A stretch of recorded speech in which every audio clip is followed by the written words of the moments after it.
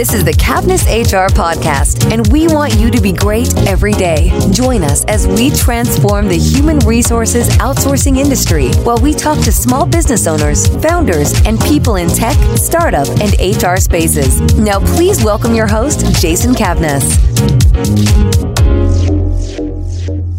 Hello, and welcome to the cavnessHR podcast.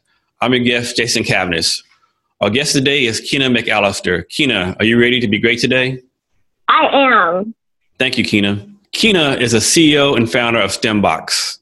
STEMbox is a monthly subscription box that makes STEM fun for and accessible to girls ages 7 to 13. STEM stands for science, technology, engineering, and math. Keena founded STEMbox after working as a researcher at Fred Hutchinson Cancer Research Center. She has a passion for contributing to current fields of scientific research and empowering young girls to explore STEM. She wants to make science accessible to the public by breaking down stereotypes and involving underrepresented groups of science. Keena, that's a very big undertaking you're taking on right now. Can you talk a little about how you're taking this on? Definitely. And it is a big undertaking, and I'm glad that you pointed that out.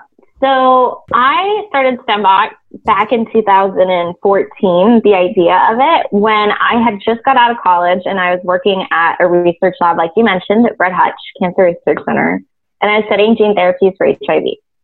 And prior to this event, prior to working in the lab, in college, I was pursuing a bachelor's of science in general science with a focus in chemistry and biology.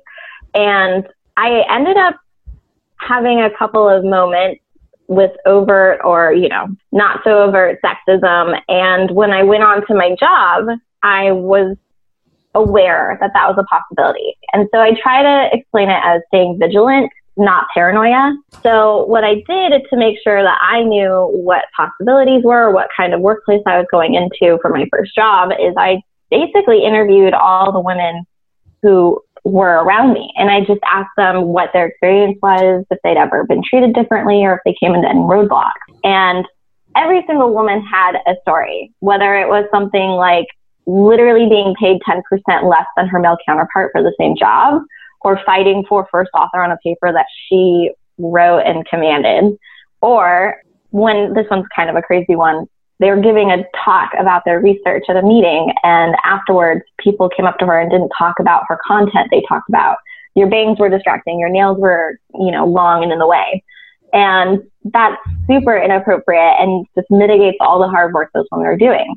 So I went then to the men, and I just didn't tell them what the women said, but I just asked, do you think women in this workplace are treated any differently, or have you noticed anything, or have they said anything? And every guy was like, no, things are fine. And it was such a disconnect that men and women just had such different experiences in the lab space. And that doesn't just go for science. That's obviously in basically every work field you look at. So being like in my first job, and experiencing these things and, having my own experiences and comparing that to other women, it brings you out of this little hole where you feel like I'm the only person this is happening to, and I'm being too sensitive about it because you're just one data point. As a scientist, that's not enough. So the more I started to hear about other women and their stories, the more I realized this is a trend, and this is something that can actually be approached in a public way. So I then gave a talk about basically this entire experience that I told you at Seattle's Town Hall for Ignite, those 5-minute talks that just tell a story. And afterwards, I got such validation from people in the audience, and women and men came up to me and said, my wife, or this has happened to me. And I realized I wanted to do something very tangible after this talk. I didn't want it to just be words. So I went home and I started looking into, what would make girls at a young age, where we can get them involved early, where they develop their real passion and personality. How can we get them involved in this? So I decided to do a subscription box because I thought of all the different things in STEM that girls don't know exist. And if we could deliver that on a monthly basis in a really fun and exciting way, maybe we'll be getting some more girls into STEM in ways they hadn't anticipated. So the subscription box model was born. And I actually started compiling experiment parts for boxes in my apartment. And a year later, in 2015, I decided to run a workshop with them. The problem was that I was 23 at the time, and I didn't know any 7-year-olds or 12-year-olds because none of my friends are having kids at that age. And Seattle's kind of like not very kid-friendly town necessarily. So what I did do, though, to find my demographic is I would go stand in the Whole Foods where the Amazon workers go after work, and I would just kind of troll like the aisles with the chips in it and be like, hey, like, do you have kids? Because do you guys just look like you have kids? And they'd be like, yeah or no. And then the conversation would continue from there, and I'd try to ask questions that weren't too leading, but that would, answer whether or not this is a viable product. And after I figured out if it was, and those people were interested, we exchanged emails, and some of those people became my first customers. So beyond that too, I would also drive around Seattle and put up flyers for my first workshop in every coffee shop I could pass in like a certain hour or time frame. So that's a lot of coffee shops. If you're familiar with Seattle, there's a lot of work to do there. So anyways, the first workshop comes around, it goes live on sale, and then there's like 2 or 3 days with no activity. And then on the 3rd or 4th day, they all sold out in like 2 hours. And I was like, what is going on? And I realized after the workshop that a parent from Microsoft had seen our event and put it on their listserv. So the parents at Microsoft got it.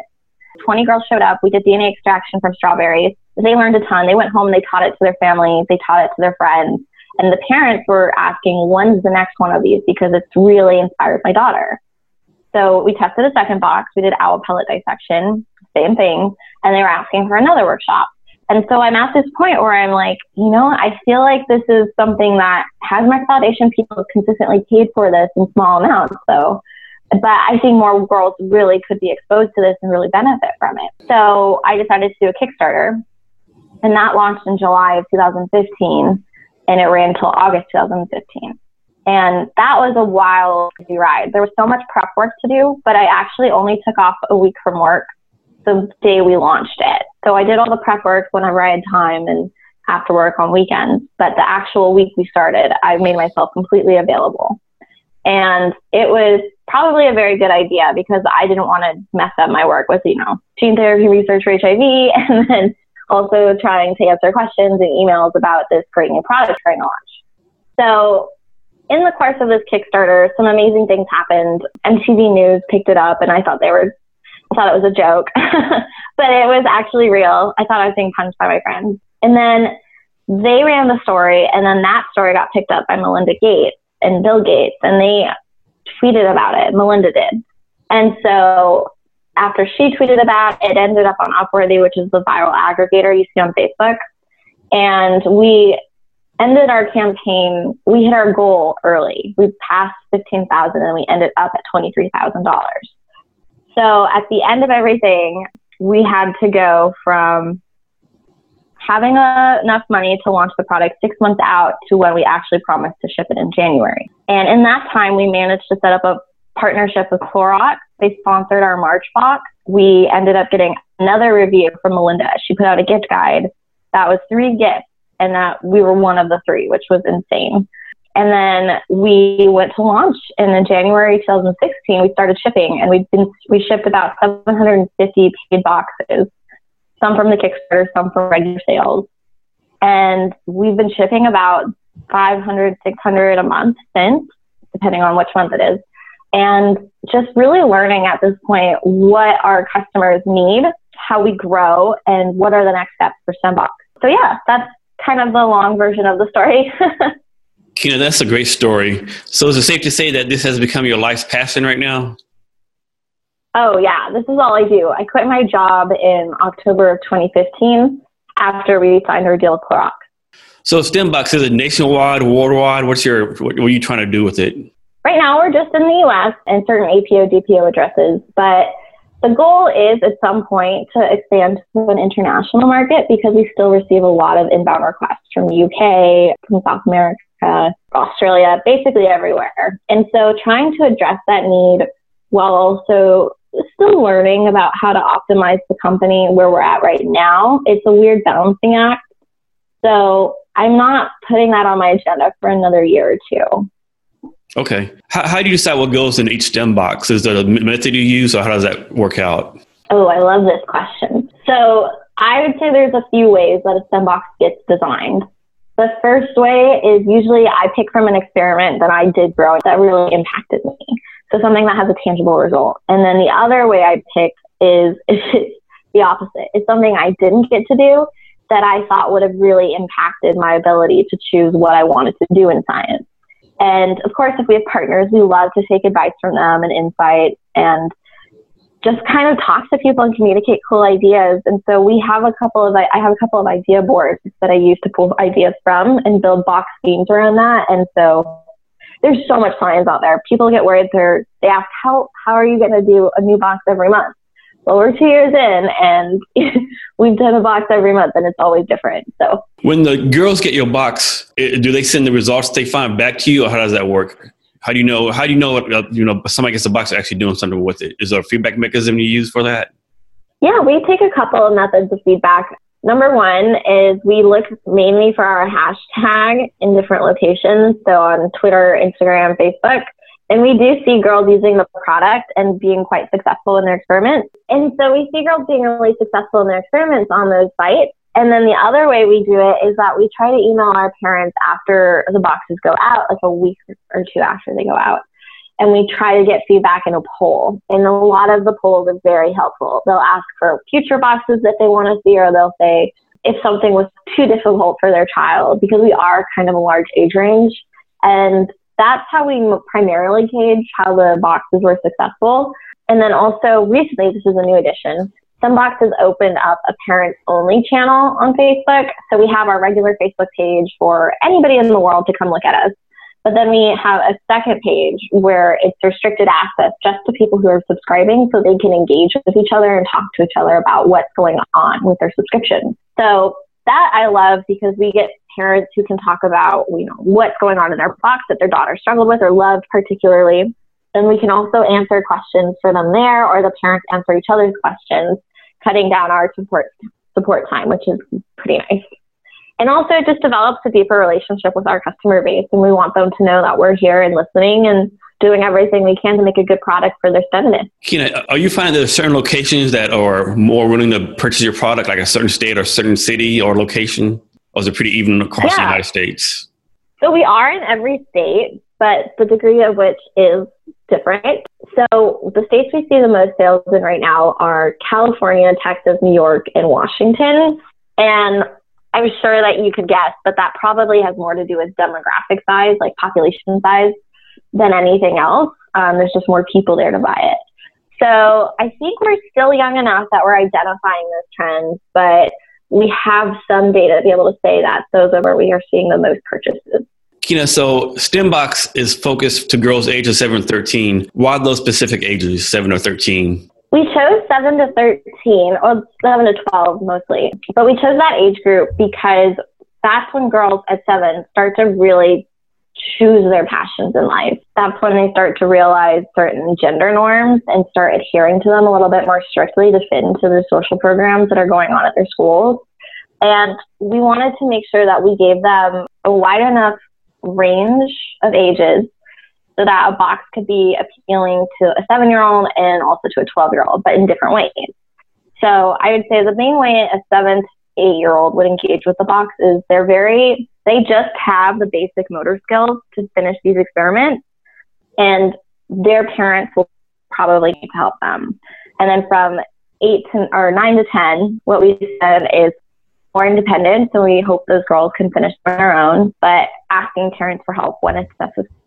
And then lastly, we have the 11 to 12. And 11 to 12-year-olds can definitely finish these experiments on their own. There's a lot of autonomy. But we ask them to take it to the next level. So they need to go and do different variables after they finish the first experiment run through, or they can look up different resources or career tracks through our website after they're done. That's how we kind of split up the age ranges. But we really just want to make sure we're inspiring girls up and we're never talking down to them. So girls always want to do what their older sister or their older friends are doing. And so that's what STEMbox is. It's like the big sister and what you want to do. So that's how we kind of approach it with the ages. I'm probably misquoting this, but I remember hearing somewhere that something like 90% of elementary age school girls are interested in STEM engineering. By the time they get to high school, that goes from 90% all the way down to less than 10%. Have you heard that stat before or anything like that? I haven't heard that particular one. I pull a lot of my resources from the National Girls Collaborative Project. But yeah, there's data like that really demonstrates that girls really drop off the spectrum for interest in STEM at those ages. Do you think that's because of societal pressures that society puts on them as young ladies? So that's a really complicated question that I think has a bunch of answers and people working on it. So I think there's a few things. I think number one, environment is a really big factor. So if you're growing up in an environment where women in science aren't portrayed as the cool thing to do, it's not going to be very appealing. If you don't see female role models around you, you don't see women succeeding in a field that you want to go into, you're not going to want to go into that field. And if you grow up in a household or a community where girls just don't do science and they're instead pushed into more gender stereotyped projects, you're going to go do that. I think there's also a lot of, social attitudes that change how girls approach STEM. So a great example of this is when boys go into exams or they come out of exams and they say, "Oh, how'd you do?" And the boys are always like, "Oh, I did pretty good. I crushed it." And a girl who studied so hard, and I've encountered this in my own education, they'll come out and they'll be like, "I don't know, I think I could have done this better and that better and that better." And as girls, we're not taught to be super braggadocious. We're just told to be really humble and conservative. And in science and in research and in classes, it's really hard to have your voice heard if that's the kind of, style you've been taught in terms of interacting with other people. So I think the social implications apply a lot. And there was a really interesting study that happened in, I think it was the Middle East somewhere. I don't want to mess up the country, but basically what happened was they had teachers give tests to kids and they saw the names on the math test. And when the kids turned them in, the boys always scored higher when the names were displayed. But after they removed names and they switched to numbering systems for grading tests, girls scored just as well, if not better than the boys on those tests. I need to go find that and send the link to you because it's a really interesting study.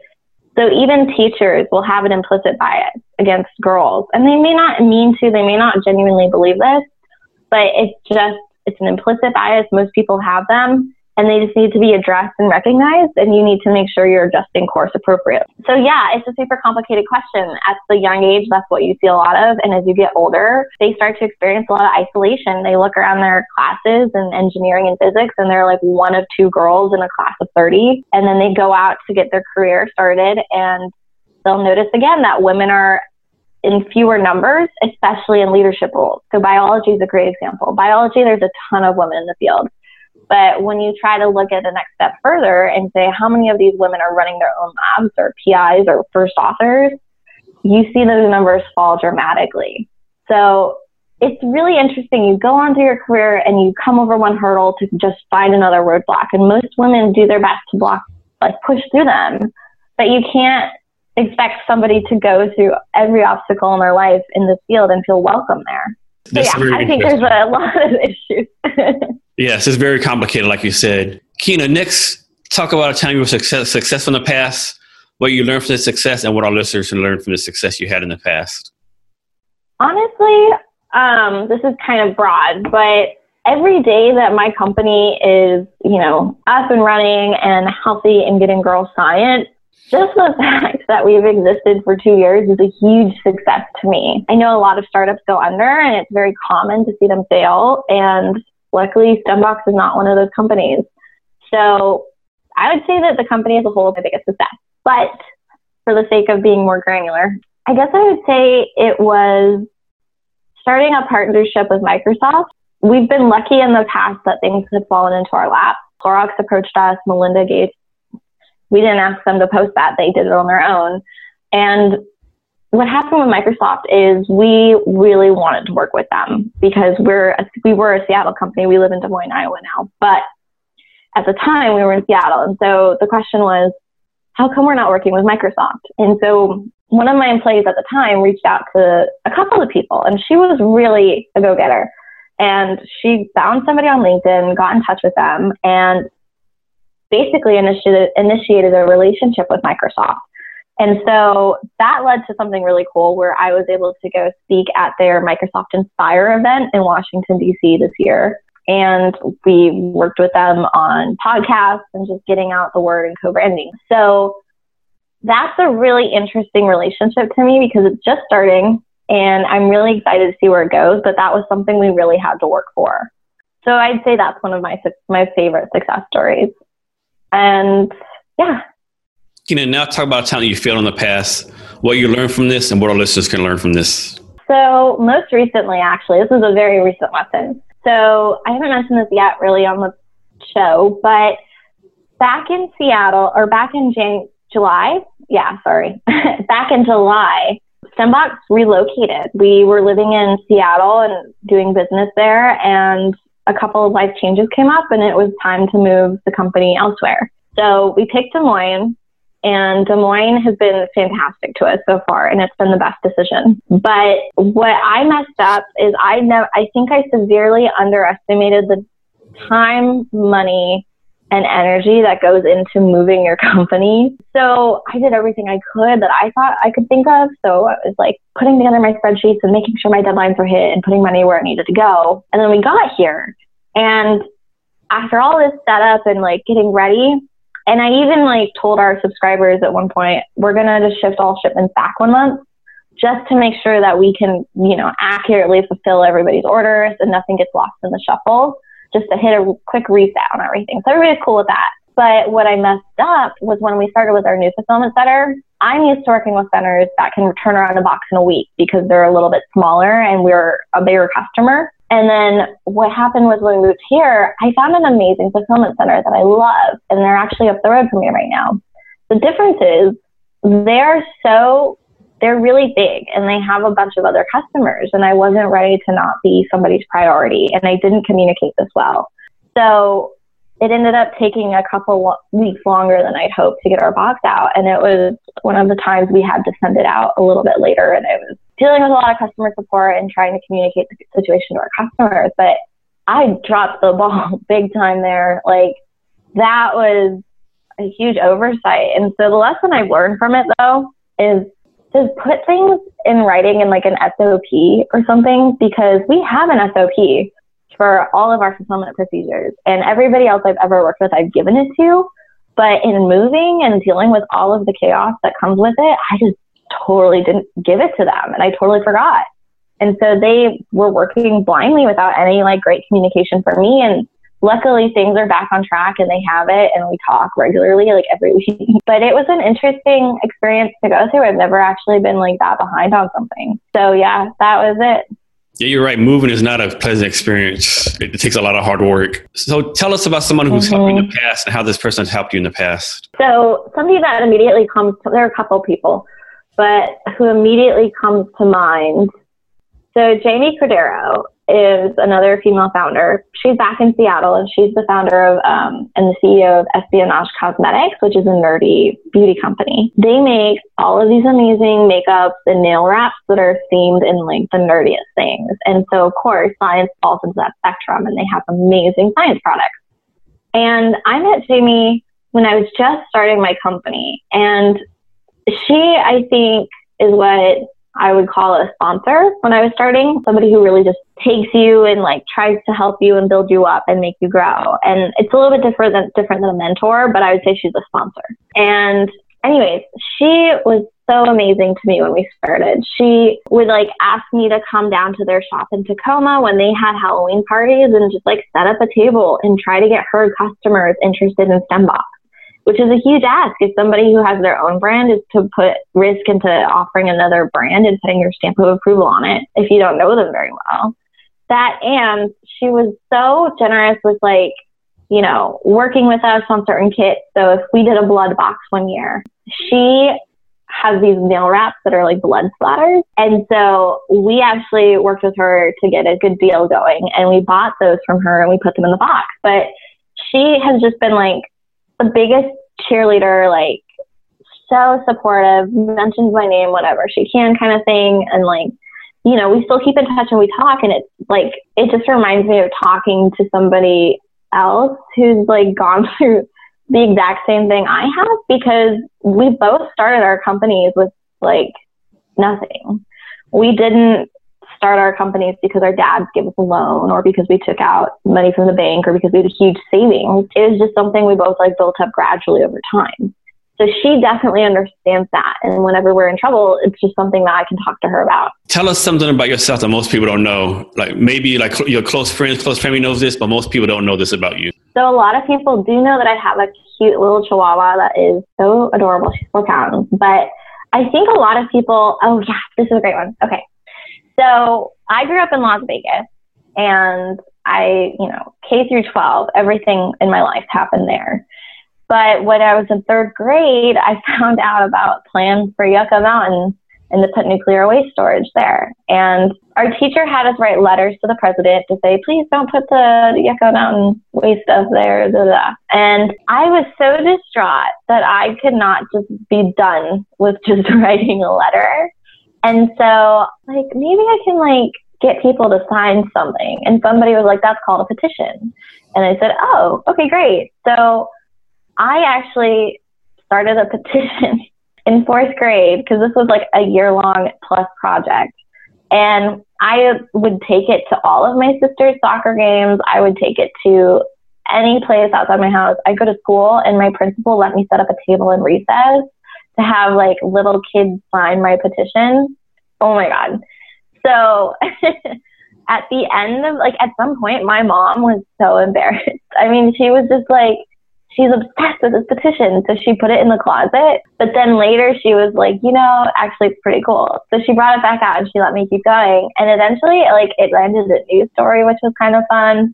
And at my 5th grade award ceremony, I would this is kind of embarrassing.